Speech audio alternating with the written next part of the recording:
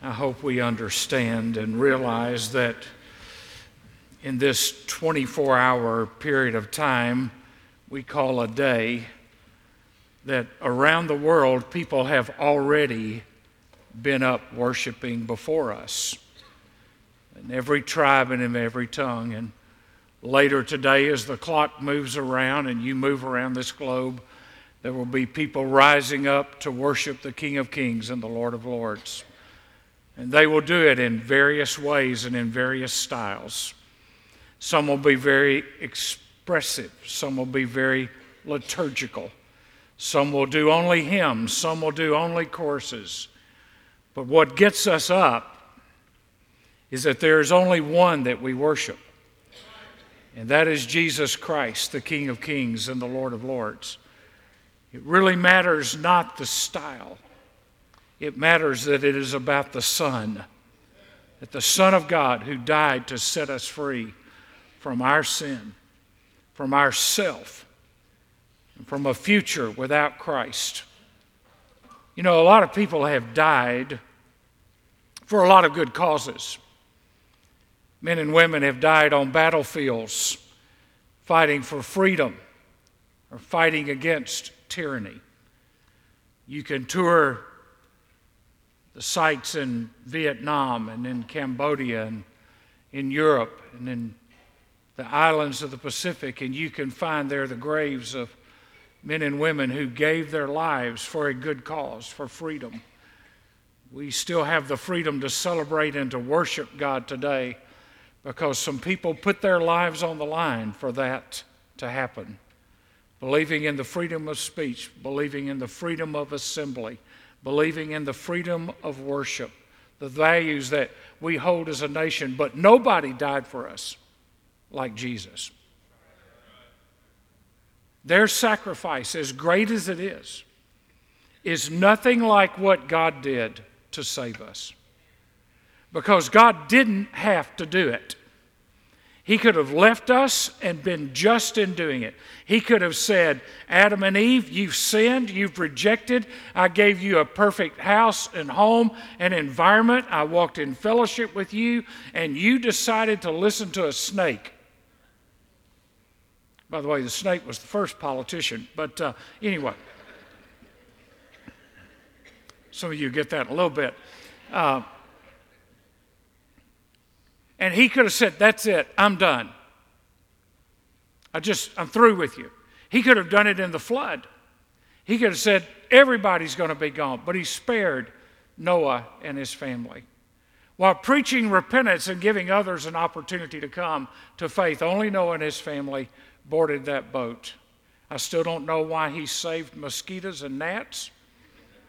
I don't know if they got on 2 by 2. I've never seen just 2 mosquitoes and just 2 gnats. I don't know how that happened. But God has always been redemptive in his plan. And when he sent Jesus to die on a cross for us, he did his best for us who are at our worst. We're going to look at the book of Isaiah. If you take your Bible and you turn to the book of Psalms and you keep turning right, you will come to one of the 5 major prophets, the prophet Isaiah. Isaiah chapter 53. Isaiah chapter 53, and we're going to read some of those words, and then we'll be in Acts chapter 2 later on in the message. Isaiah 53 is a prophecy of Isaiah hundreds of years before Jesus was born of a virgin. Verse 4, surely our griefs he himself bore, and our sorrows he carried. Yet we ourselves esteemed him stricken, smitten of God and afflicted. But he was pierced through for our transgressions. He was crushed for our iniquities. The chastisement of our well-being fell upon him, and by his scourging we are healed. All of us, like sheep, have gone astray. Each of us has turned to his own way. But the Lord has caused the iniquity of us all to fall on him. Now, I want you to look back at those verses, and I want you to notice the plural pronouns. Our griefs. our sorrows, our iniquities, our transgressions. We have gone astray. We have turned to our own way. He died for us. This was God in flesh dying for our sin, my sin, your sin, my iniquities, your iniquities. And yet Jesus is the most misunderstood person in history. Although history is his story, and although we're trying to change how we define years as BC and AD and the year of our Lord, and now, schools and everybody are teaching people a different system, you still got to admit, whichever way you call it, you still got to admit there's a dividing line. And that dividing line is a person. And that person is Jesus Christ. It's not Mohammed. It's not Buddha. It's not some Hindu god. It's not some idol somewhere. The dividing line of human history, there's a pivot point. There's a line in the sand, and that is the coming of Christ to this earth. It has been recognized for 2,000 years, and just because some knucklehead with a PhD thinks that he knows better, it doesn't change the facts. It doesn't change the facts. With all due respect, if there was not that dividing line, then there would be a line that you couldn't get across, and that's the line to get into heaven. There had to be a dividing line. There had to be a moment for the fulfillment of prophecy. And yet Jesus is misunderstood. He's misinterpreted. His words, his ministry are twisted, exploited, misused. He's been used for political purposes. He's been ignored, and yet he is the central figure of history. It helps some people to learn about Jesus if they just read the Bible. He would shed a lot of light on what people think about Jesus. Jared Wilson had a phenomenal quote in his book. He said, "He's been fictionalized by the last temptation of Christ, humanized by the passion of the Christ, satirized by South Park. He's been romanticized by countless admirers and sanitized by the Christian consumer culture." Now you need to let that one sit for a minute. He's been fictionalized, humanized, satirized, romanticized, and sanitized. But if you're going to know Jesus, you need to know who he is in the Bible, not who somebody cleaned him up to make him look like you want him to look. Because he is a wounded Savior. He is a pierced Savior. And we meet him at the intersection of the cross. The cross brings us to the one place where we can find salvation. Jesus, our Savior, his life was sinless. He died for sinners. His resurrection was unexplainable. And you and I cannot get to heaven by good works. We just can't. Now, you know people and I know people. And they're good people. I mean, they're good people. They do good things. They volunteer and do good things. They serve in places and they give of themselves and they go help their neighbor. But folks, that doesn't get you into heaven. That's not what gets you into heaven. What gets you into heaven is a road that you can't get on unless you come to Jesus. The world's road is broad. God's road is narrow. And he died not so that we could work hard to get there. He died because his is the finished work of God. There is no more sacrifice needed because Christ died for our sins. Hebrews 9:22, without the shedding of blood, there is no remission of sin. There was a divine invasion. There was a divine intervention with a divine intent. God invaded this world intentionally. He intervened in life when we could not save ourselves and gave us his son Christ. So the first thing we need to understand is if there's no death, there's no life. If there's no death of Christ, there's no life.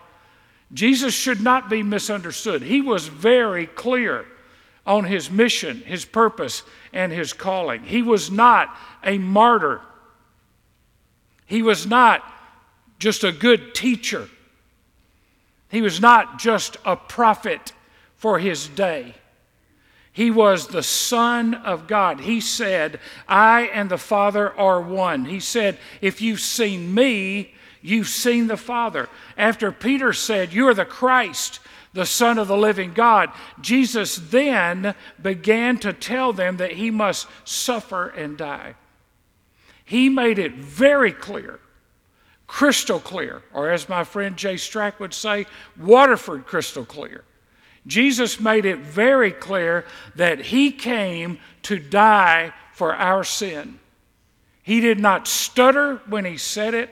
It should not have been misunderstood when he said it, because the religious leaders of the day knew all the prophecies about a coming Messiah, and they just chose to interpret them the way they wanted to that fit their system, not the way that fit the Scripture.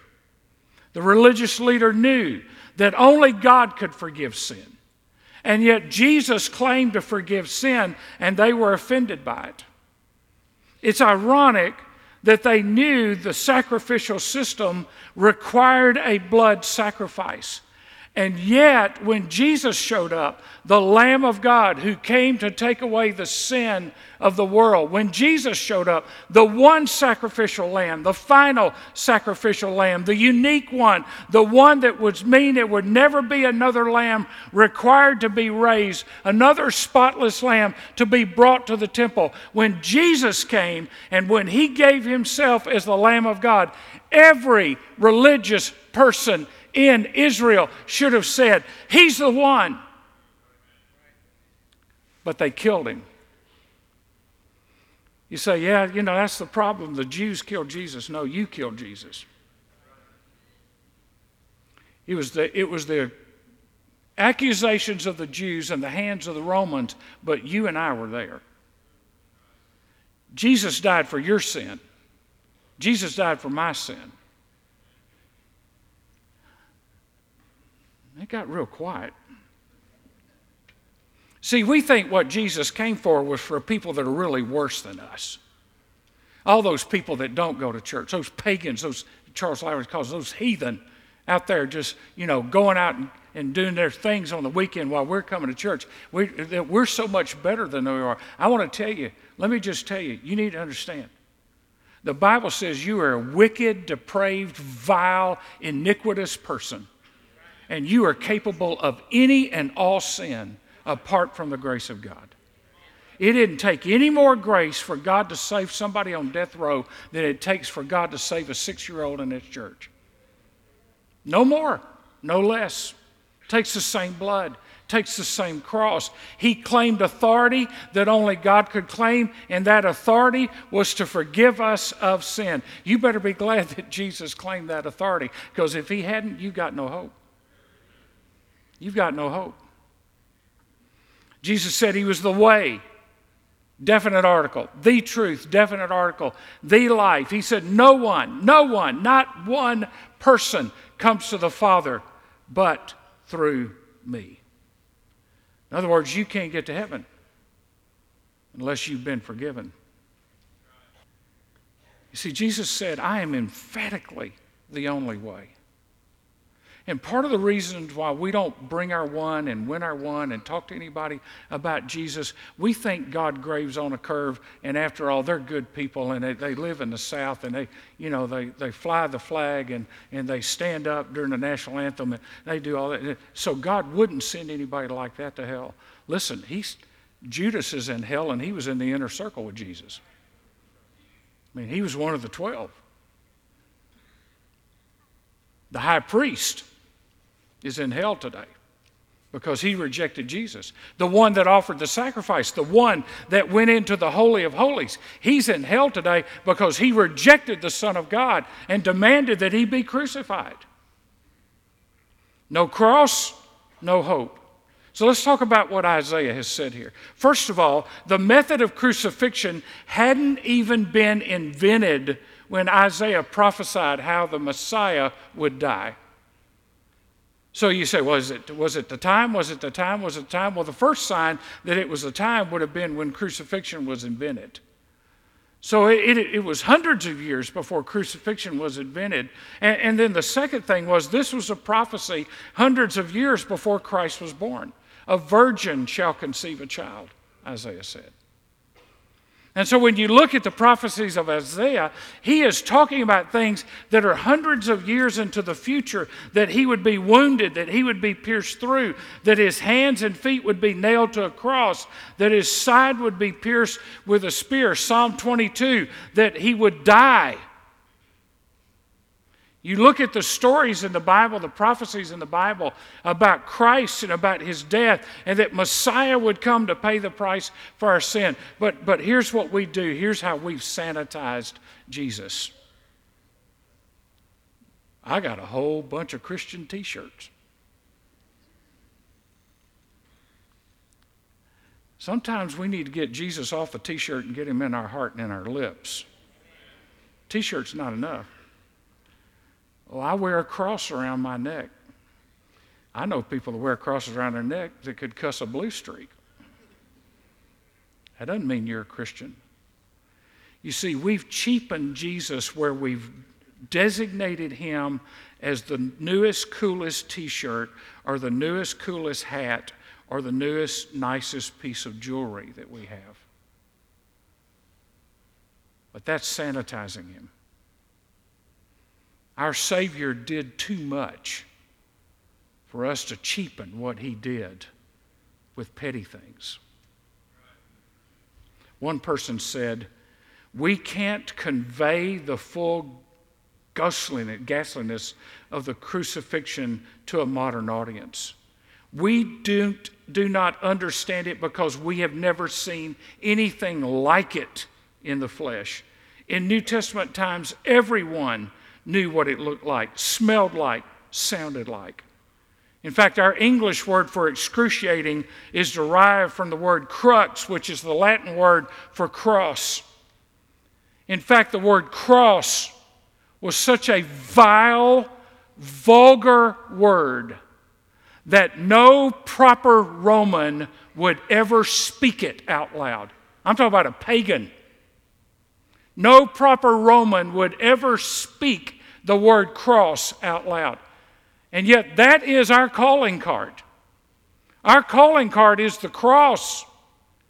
We're not ashamed of the cross of Jesus Christ. Look in your notes.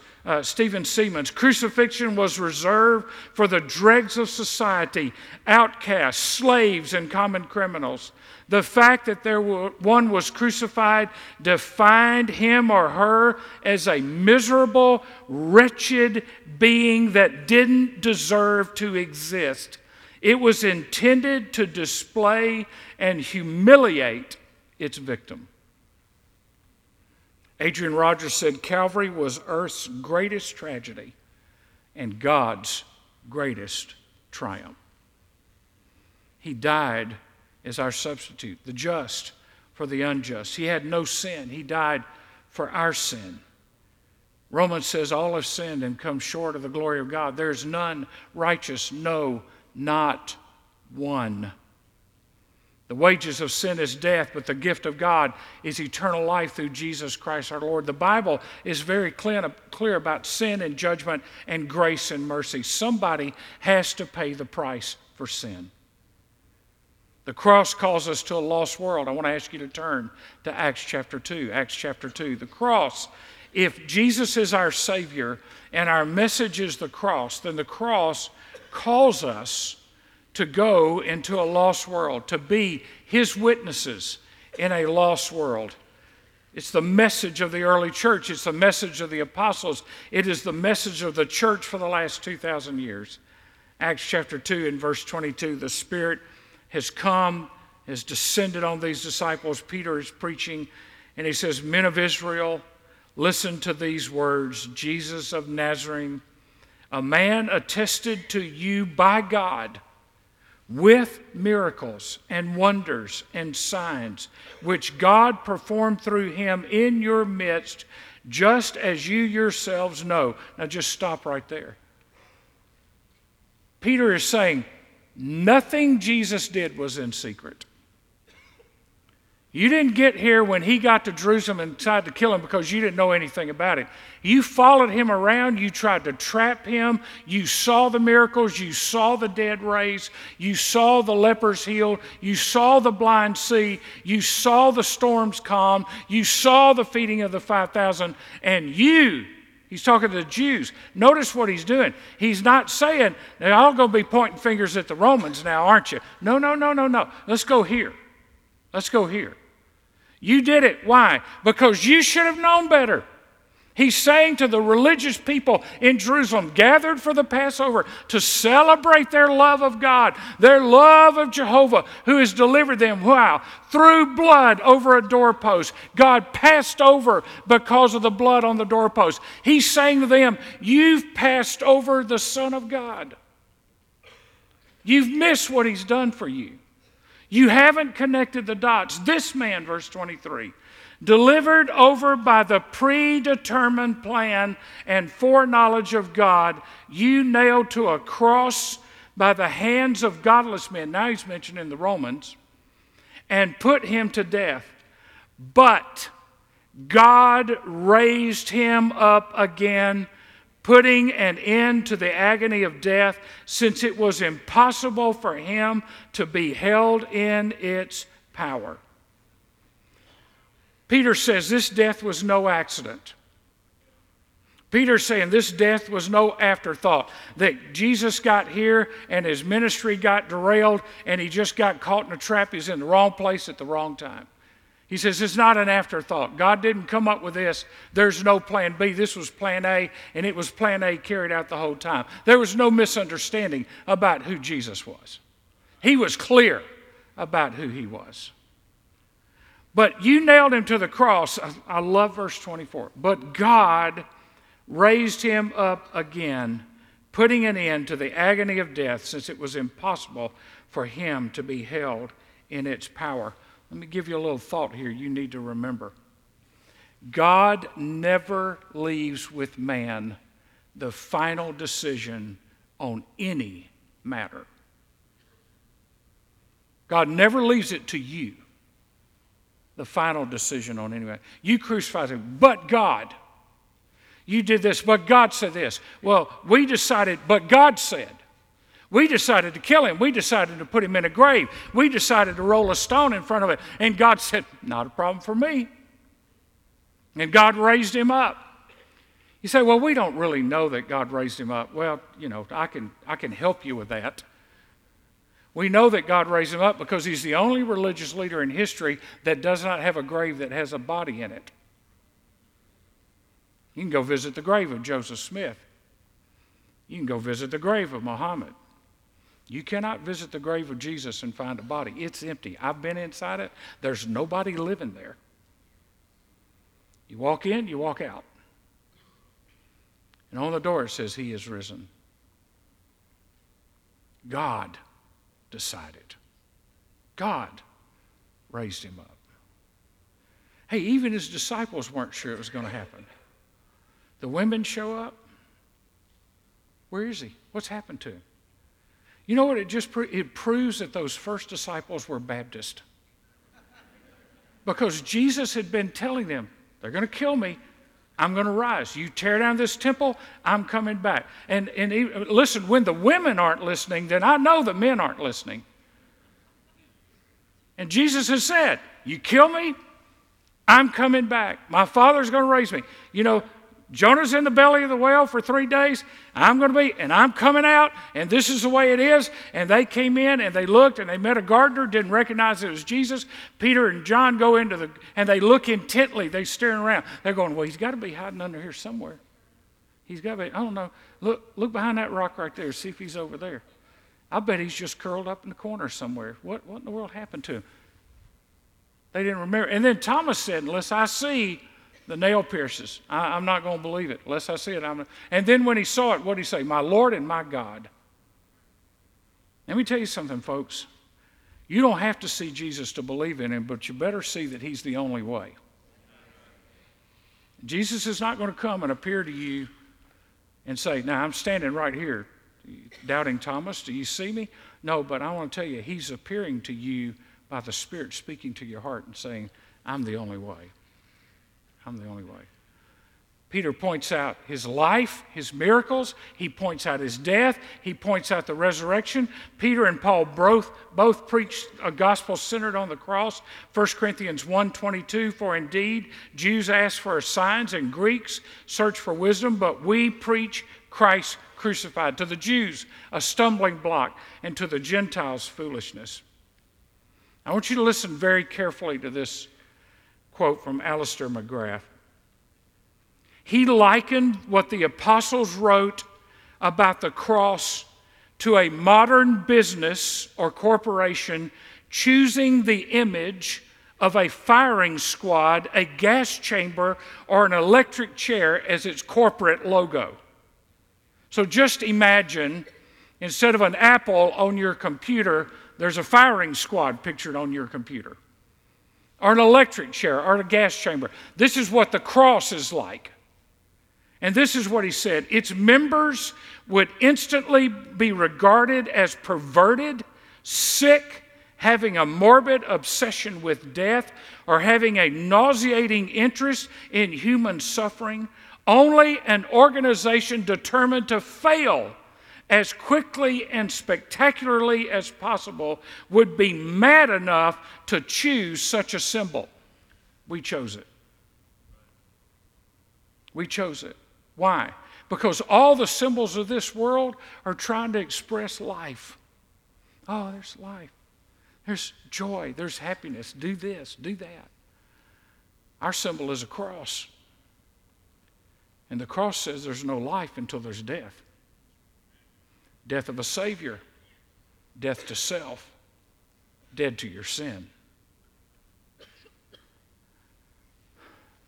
1 Corinthians chapter 2 and verse 2, for I am determined to know nothing among you except Jesus Christ and Him crucified. These disciples turned the world's thinking upside down. God's kingdom operates upside down from the way this world operates. God said it will be through humiliation and suffering and a blood sacrifice, and then God will raise His Son from the dead and highly exalt Him. We'll get to that passage in the next few weeks. So the final thing is on you, because no decision is a decision. No decision is a decision. We have to decide. We have the opportunity to embrace Christ. The cross defines our problem. The cross tells us what the solution to our problem is. The cross says our problem is sin, but the cross says the solution is a Savior. Now, we have a lot of people right now panicked about the coronavirus, and it gets stirred up, and we won't get into debate about all that, but can I tell you something? How sinking selfish would I be if I had in this pocket right here the cure to the coronavirus, and you came to me and said, I think I've got it, and I say, well, I'm not going to tell you how to get rid of it. You just die in it. Just go put yourself in quarantine and hope you don't die. And if you do, it's not my problem. I got it right here. I'm not going to share it with you. Folks, when we don't tell people about Jesus, it's like having the cure for what the world fears. And we say, no, no, just die and go to hell. We don't care. Can I tell you something? Those people you're afraid to talk to, those people you're afraid are going to hurt your feelings, those people that you're afraid that they're going to defriend you on Facebook and you're going to lose a follower on Twitter, if you and I don't share the gospel with them, they're going to die and spend eternity in hell. No decision, no life. And they have to make the decision. You can't make it for them. You can't talk them into being saved. But you can share good news with them, and then it's on them. It's on them. Here's the cure. Here's what can fix your heart. Here's what can heal your heart. Here's what can take care of your brokenness, your sin, your unforgiving spirit, your attitude, your addictions. Here's what can take care of it. I don't want it. That's a decision. You see, to not decide is to decide. To say, I'll wait till later is to decide. The Bible says today is the day of salvation. Now is the accepted time. The devil always tells us to put it off. Well, I'll put it off to a more convenient time. You don't have a promise of a more convenient time. You don't have a promise of another breath. You don't have a promise of another moment. The cross shows us how depraved we are, how sinful, how wretched we are, and that our sin put Jesus on that cross. Jeremiah 17:9, the human heart is the most deceitful of all things and desperately wicked. Who really knows how bad it is? At the cross, Jesus did not just experience physical suffering, he experienced the wrath of God. The Father had to turn his face away from Jesus because God could not look on sin, and he put sin on Jesus. My sin, your sin, every sin. From Adam and Eve until the last person on this earth, whenever that is. All sin of all people for all time on one person at one moment in 6 hours of living hell. And what broke him the most was not the physical pain. What broke him the most was, my God, why have you forsaken me? Because God cannot look on sin except through blood. Somebody has to pay a price. And so either we accept the pardon of Jesus through the blood of Jesus and the grace of Jesus and the forgiveness of Jesus, we accept the pardon of Jesus and come to him and find salvation, or we end up paying the price for our sin in hell ourselves.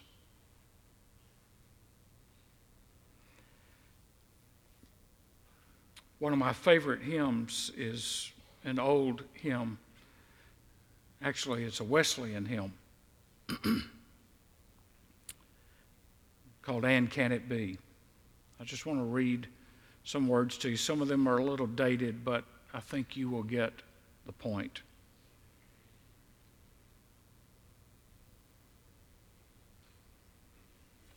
And can it be that I should gain an interest in the Savior's blood? Died he for me who caused his pain, for me who him to death pursued. Amazing love, how can it be that thou, my God, should die for me? He left his Father's throne above, so free, so infinite his grace, emptied himself of all but love, and bled for Adam's helpless race. 'Tis mercy all, immense and free, for, oh my God, it found out me. Long my imprisoned spirit lay, fast bound in sin and nature's night. Thine eye diffused a quickening ray. I woke, the dungeon flamed with light.